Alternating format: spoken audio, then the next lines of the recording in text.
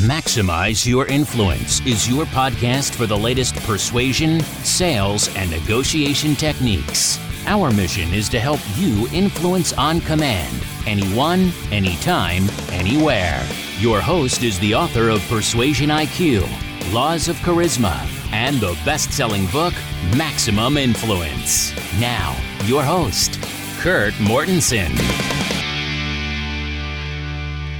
Welcome to podcast 206 of Maximize Your Influence. This is Kurt Mortensen. Let's get into closing skills today. That's always a fun topic to talk about as we get into that. You've heard me say it before that closing skills are like trying to get a kiss after a bad date. Okay, well, that's true. If they don't like you and they don't trust you, a clever phrase won't help you out, but there's a time and place. Do they work? When do they work? How do they work? It's been a great week. Been spending time with financial planners in an undisclosed location. Not sure why it matters, but anyway, we'll have some fun with that. Keep you on your toes. Always a fun bunch. Shout out to them, those financial planners. In fact, they're helping a lot of people make a lot of money. It's interesting what they're up to and what they're doing. So contact your financial planner and ask them what's up, what's new, what's different, because the world of investments is always changing. So let's start off today with the geeky article. You've probably heard of the show before if you're a rabid listener. There's a good word for you, a rabid listener. I've talked about oxytocin before. Not to be confused with the other stuff. This is an actual smell. In fact, if you're interested in smells and influence and how it increases or decreases trust, check out podcast 54 where we focus on that explicitly. And of course, you can have access to all the archives on the free membership of influenceuniversity.com or get the 52-week PhD advance. I want to learn how to persuade and influence so people want to be around me and want to be influenced by me. That's also on influenceuniversity.com. That's our plug for the day.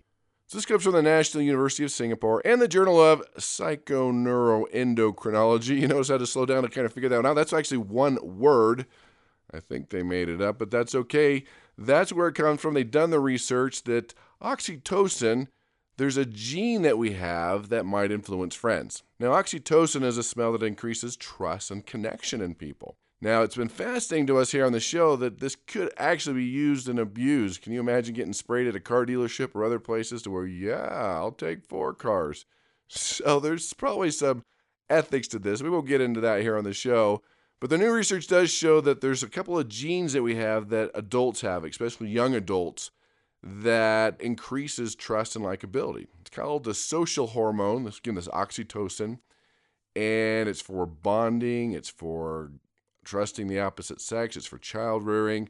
It's critical to get empathy, trust, and generosity, which if you're in persuasion, influence, or sales negotiation, you know you want empathy, trust, and generosity.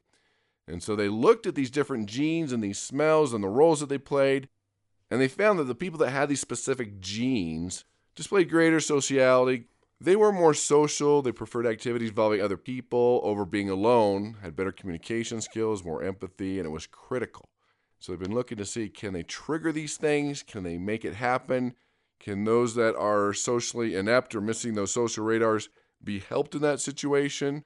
That's what they're trying to find out in this research. And so isn't that interesting that smell alone can trigger that empathy, that trust, want to be around other people? And so they were really taking this research to see, can that work with autism? Can it work with other people that might have social issues or social behaviors that inhibit them to develop those type of characteristics? So the lesson being, everything affects persuasion, from smells to colors, those subconscious triggers we've talked about. Remember that 95%.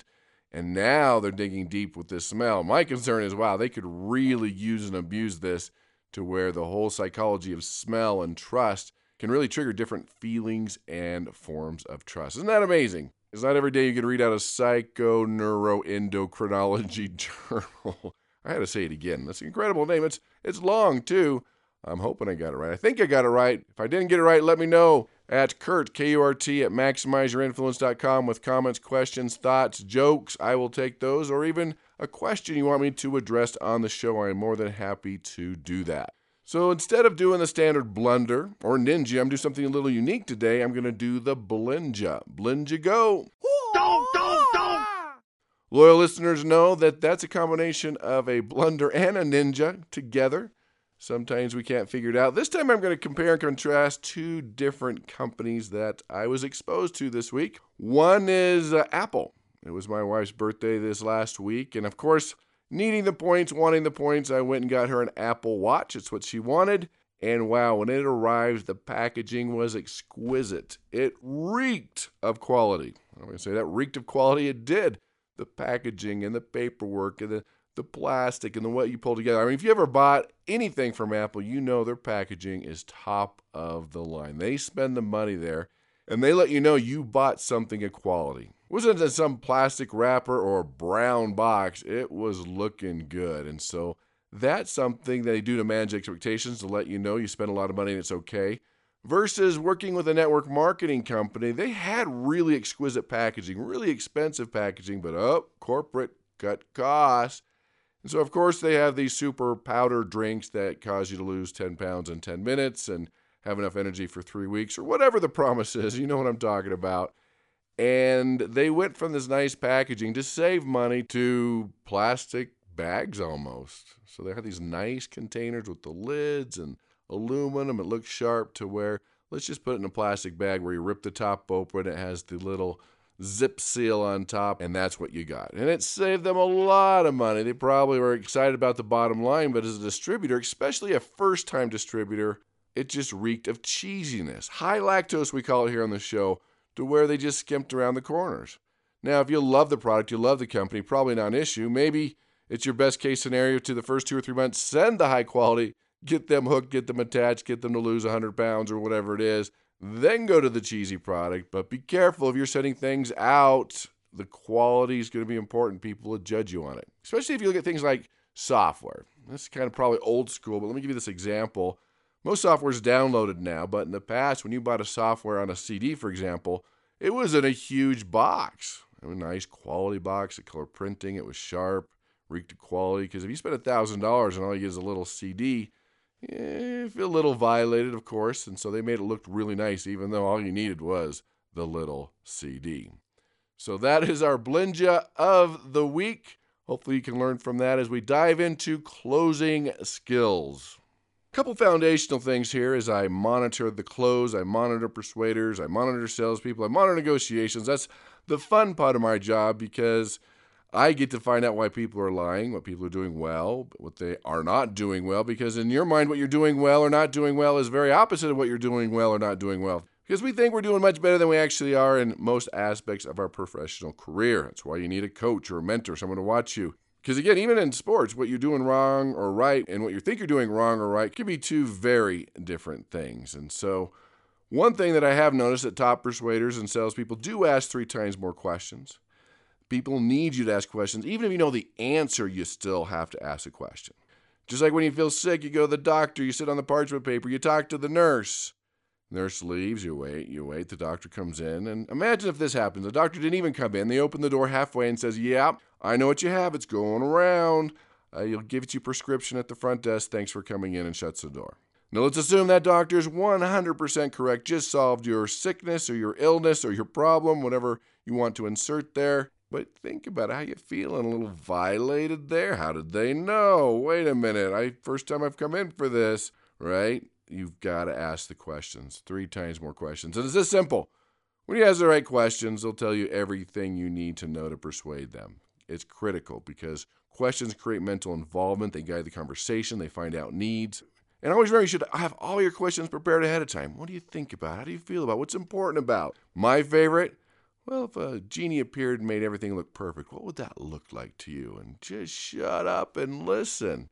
And of course, always ask the easiest questions first and let them know you appreciate their questions, their responses, their objections. Keep the door open. Of course, I could talk about listening to those questions and listening skills, but you're in denial about that anyway. But listening is a big aspect of being able to do this and ask the right questions and work with the right people. So before I get into those closing skills and getting the yes, let me back up a little bit and tell you something really important from some latest research here. Don't get the no. Now, this could be a manager going to a CEO, their pet project, they're really excited, and they're talking about all the benefits, and they sense the CEO's having a bad day maybe, and they're going to say no. Don't let them say no. Even the sales process, if you're sensing a no, don't let them say no, because it's very difficult to turn a no into a yes than a maybe into a yes. Backpedal a little bit. If you're sure it's coming, say, wait, let me do a couple more weeks of research, let me find this and this out, and I want to revisit this. in a couple weeks. And usually they'll say, okay, but you didn't get the no, because turning that no into yes is much more difficult than a maybe into a yes. So that little piece of wisdom ahead of time as we get into closing skills. With the question of the day being, do closing skills still work? Yes and no. There are a lot of cheesy, outdated closing skills out there that do not work, that are very old school, number one. Number two, you're hoping to help them close themselves to where they say, how do I get started? What do I do next? So you don't have to have a closing skill. But if you haven't done the great presentation, maybe you're not connecting, maybe there's no trust, you're having a hard time, you might need a few closing skills to seal the deal. So every once in a while, it's good to have to keep the process going, to have a closing skills. But again, your goal is to open them up, build the trust, connect with them, show them the benefits, and get them to close themselves. Or say, like I said, how do I get started? What's the next step? That's an incredible offer. How do I do this? Those are the things that you are looking for to do this. So let's go over some of the top objections that you're seeing out there. And let me just say this, you need to have a closing book, the top objections that you get, and keep a list of the top ones and 2, 3, 4 great responses. Over the years, I've created closing software that closes for you. And every objection you get, and I've identified 77, it has 2 or 3 different options, and you use the one that works for you, that resonates with you at the time, with the prospect, and your personality. But let's go over a few of those that you need to think about. The first one is, I want to think it over. Okay, that's a knee-jerk reaction. I don't want to make a decision. If they can put it off, they're going to put it off. And a lot of times they're going to mirror your hesitations in these situations. And you have to really get in deep here, because this is one of those lies. I want to think it over. It's too expensive. I need to talk to. Those type of things, 67% of the times are lies. We've talked about that on the show. You already know that. But let's assume they're true and come up with a few responses. I need to think it over. Here's the key. What exactly are you going to think about? So first of all, validate the objection. That's great. I can understand that. Okay, sure. What exactly are you going to think about? Because that's the moment of truth. If they say, well, everything. Well, they're lying to you. But you need to know here, what exactly do you need to think about? Is it your guarantee? Is it the features? Is it another competitor? Find out exactly what it is, and gives you another opportunity to close them. Or you can use a little humor. Well, fine, that's great. I can wait. Okay? Let them know that sometimes that's a little ridiculous, so they're just kind of throwing it out there. Also throw in, are you trying to get rid of me? Just to kind of gauge them there. Sometimes it's good to say, well, obviously you have a reason for saying that. Would you mind if I ask what that is? Or just pull the busy card. Look, we're both busy. We know this is going to increase your profits. We know it's going to do this and this. Let's go ahead and get started. Let's try it out for 2 weeks. Let's go ahead and get moving on this so we don't waste any more time. We're both busy. Let's get to this. And that makes a lot of sense to people. Another top one we hear is like, I'm busy. I don't have the time. Knee-jerk reaction. So is that a knee-jerk reaction? Sometimes you say, well, how much time do you think I need? Well, I don't know. Well, I only need 7 minutes. And sometimes it's good to get that little foot in the door and say you need 7 minutes and set your watch for 7 minutes. And what that's done is that you've got your foot in the door and you've had 7 minutes to prove your case and show the benefits and what's in it for them. And that 7 minutes, you just say, well, do you want to reschedule for the rest of the presentation? You want to keep going? And usually you want to keep going. You can throw out, well, you're too busy too, and fill out one of those great benefits that's going to grab their attention. Remember, it's just a knee-jerk reaction. It's like going to the store. Hey, can I help you? Oh, just looking. Like, oh, I needed help. But you just said, just looking. And this is the same type of situation here. Or they say, well, I'm too busy. I don't have the time. Like, great. Perfect. That means you're exactly the person you need to talk to because, all right, and you fill in the blank, taking a little different angle there. Again, these are only reserved at the very end, only if nothing else has worked. Only if you've shown what's in it for them and given them a benefit. That's the key here. Sitting on the fences when you're using these. If you haven't grabbed their attention, they don't trust you, they don't like you, they don't see how this is going to benefit them, you've just been vomiting on them, none of these are going to work. Then there's the world famous, I'm not interested. Perfect. Well, may I ask why? Find out, dig a little deeper. Where did you blow your presentation? Or you could say, well, you're not interested in, and fill in that big benefit you know they're interested in that's a pain for them that you can keep talking. Or use a little humor. Well, you're not interested now or forever? I mean, kind of gauge their interest in what's really going on. Or you just say, of course you're not interested. I haven't finished my presentation. You don't have the latest information. You don't know exactly how I could make you an extra $1 million a year. Whatever it is, fill in the blank. Another one we hear out there many times, well, I need to talk to my partner, my spouse, my organization, my team. People are probably trying to buy time. Is it real? Or you say, great, what exactly do you need to talk about? And find out exactly what that is that they need to talk about. Well, everything. Okay, they're lying. but there might be something specific that they need more information on. Or you're going to say, well, what would happen if you made the decision right now and we got started and you started saving money? Or you say, okay, great, let's schedule an appointment, we'll talk to them together. Now that's key. You have to understand that. Nobody can persuade better than you on your product, service, your idea, or whatever you're talking about. Your project, it doesn't matter. And if someone goes to a committee to talk about you, your product, your service, your idea, they're going to bomb it. They're not going to do very good. And it's going to be a huge challenge. You either got to prep them for all the questions that they could get or be there. Otherwise, it's just going to fizzle. Don't let them try to sell your stuff. Don't let them try to persuade for you. Get there if you can. If not, prepare them for that presentation or give them the list of top 20 questions, whatever you need to do that. Then our all-time favorite, which is usually a lie, we'll cover that in another podcast, is I can't afford it. That price resistance, right? Well, I'll just back up and say you're probably blowing your presentation at this point. They don't see the value, but let's say they do and they actually don't have it in the budget. We've got to come up with some responses to help you dig a little deeper. But do remember, the ability to pay and willingness to pay are two very different things.